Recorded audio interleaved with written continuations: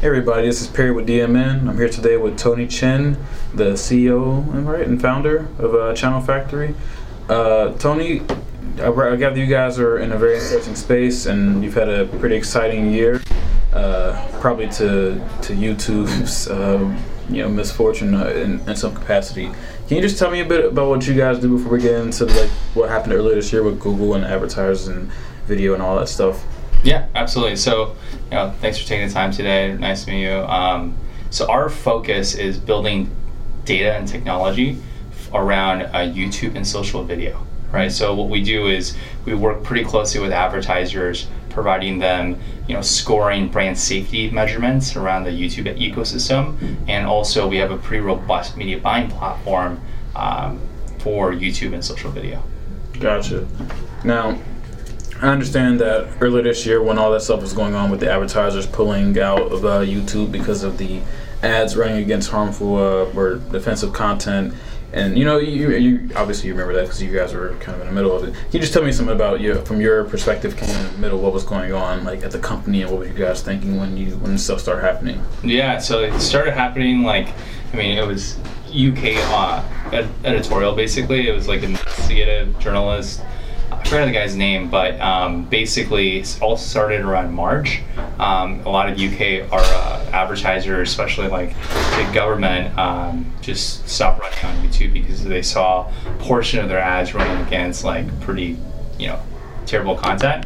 And in April, that's when in the US became a big problem for people too. So that's kind of in terms of what happened. For us, it's pretty interesting because brand safety on UGC content is always pretty obviously an issue. Mm-hmm. As an advertiser, you don't really know it's in the YouTube ecosystem. When you buy media on YouTube, for example, you don't really know where you're running your ads against specifically. You're targeting, let's say, demo, age, gender, but you don't really have full transparency before you run media exactly which channels you're running media against, right? Mm-hmm. And that's kind of how we actually started the whole premise of the business, which is building transparency and data around the YouTube ecosystem and social video. So when we saw it happening, we were like, wow, this is actually what we were for the last couple of years working on. Mm-hmm. And it finally became a big focus for everyone. Yeah, and it started a lot of conversations around here and some of the companies I talked to around the just transparency and social media in general. Even though YouTube is, it's definitely social media, but it's video primarily.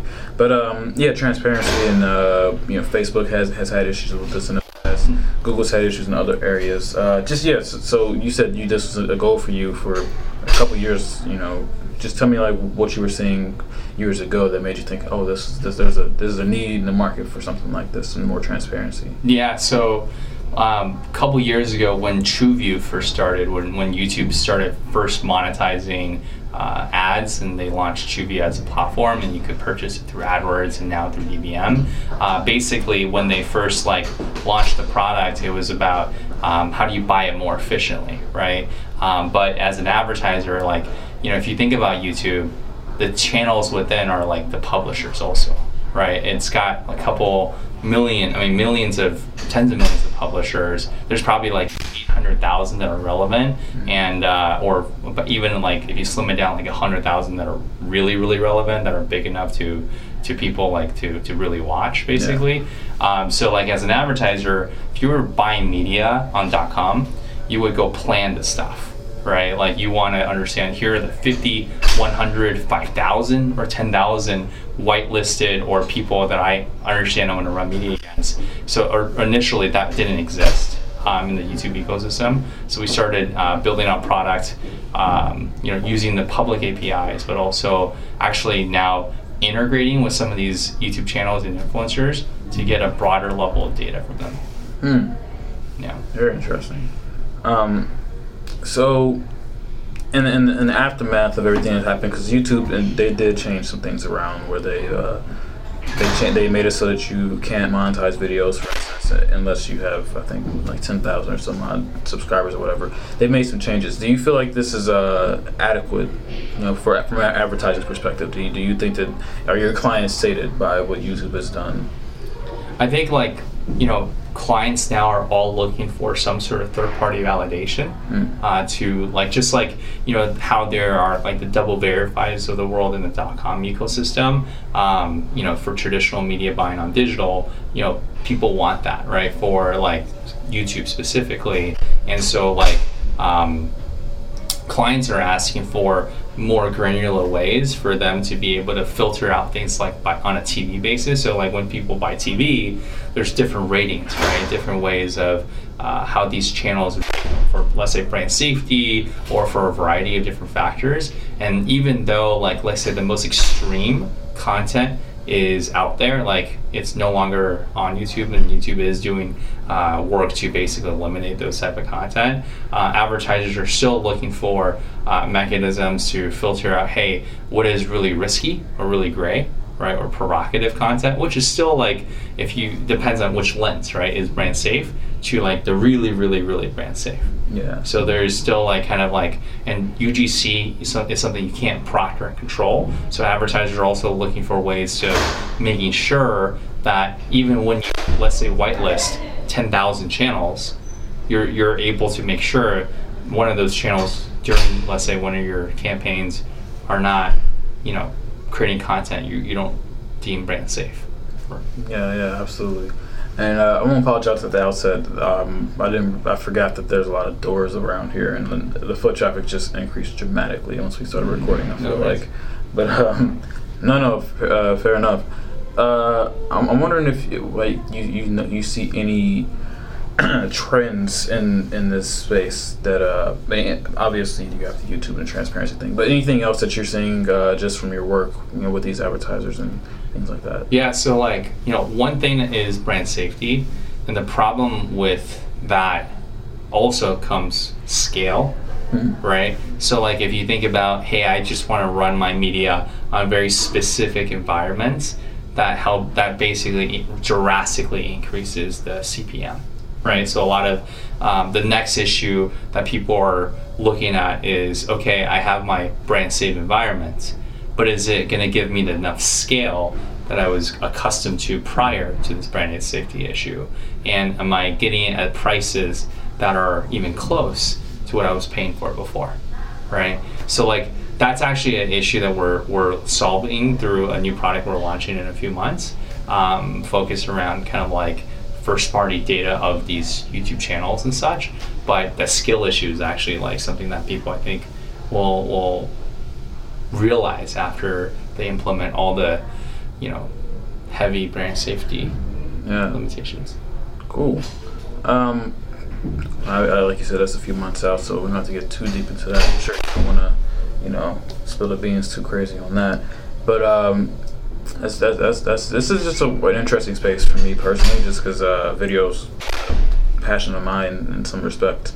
So when all this stuff starts happening with, you know, YouTube, I mean, I know we're talking about YouTube a lot, and I'm sure they're a big focus for you guys. But you can stick in any major platform, Facebook, whatever. Everybody has a video focus, and it's just interesting when you talk about advertising, how it is kind of tough to, you know, really control anything, like you said, in a UCG environment, and that's what all of this is.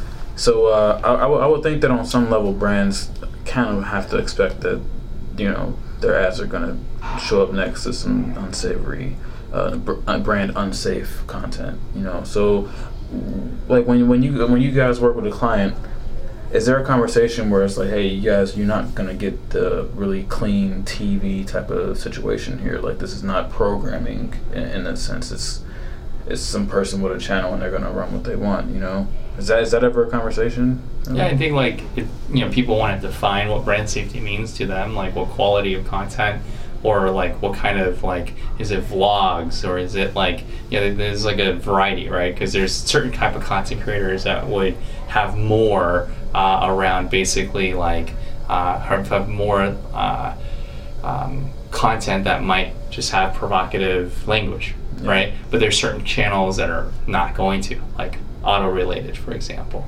right? Or finance related, or how-to related, right? So like it's really about the scale and brand safety that people, it's really defining that. So we do have those conversations, absolutely.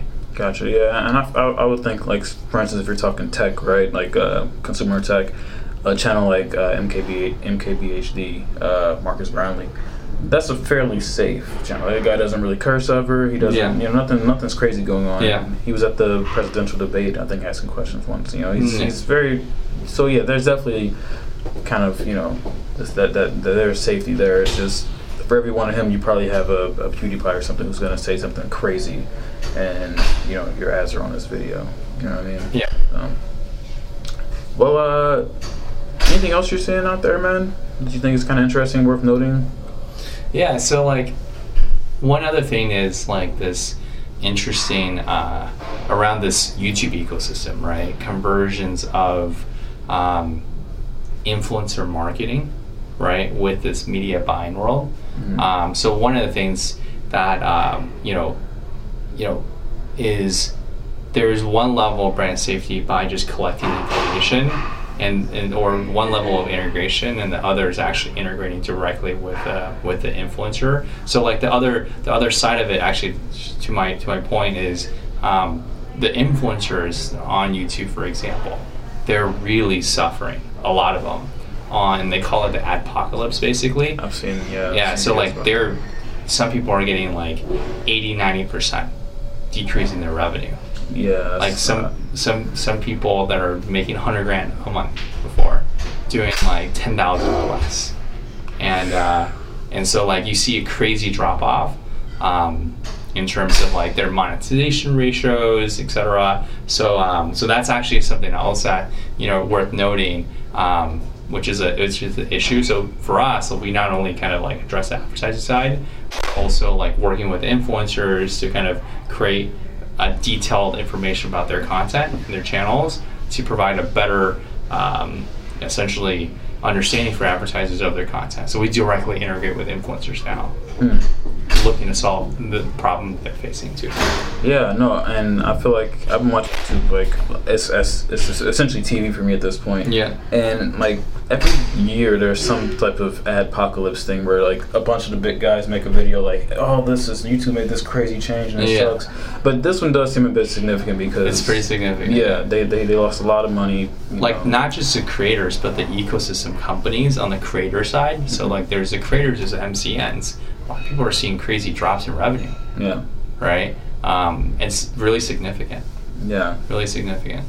Well, hopefully they can turn it around, and it's good to know that people like you are out there trying to buffer this a little bit in some capacity. But yeah, I mean, in some ways it kind of need to happen as well, just because from the advertising perspective, like you said, you don't know where your ads are going to show up. So, and YouTube was kind of not inclined to really change that.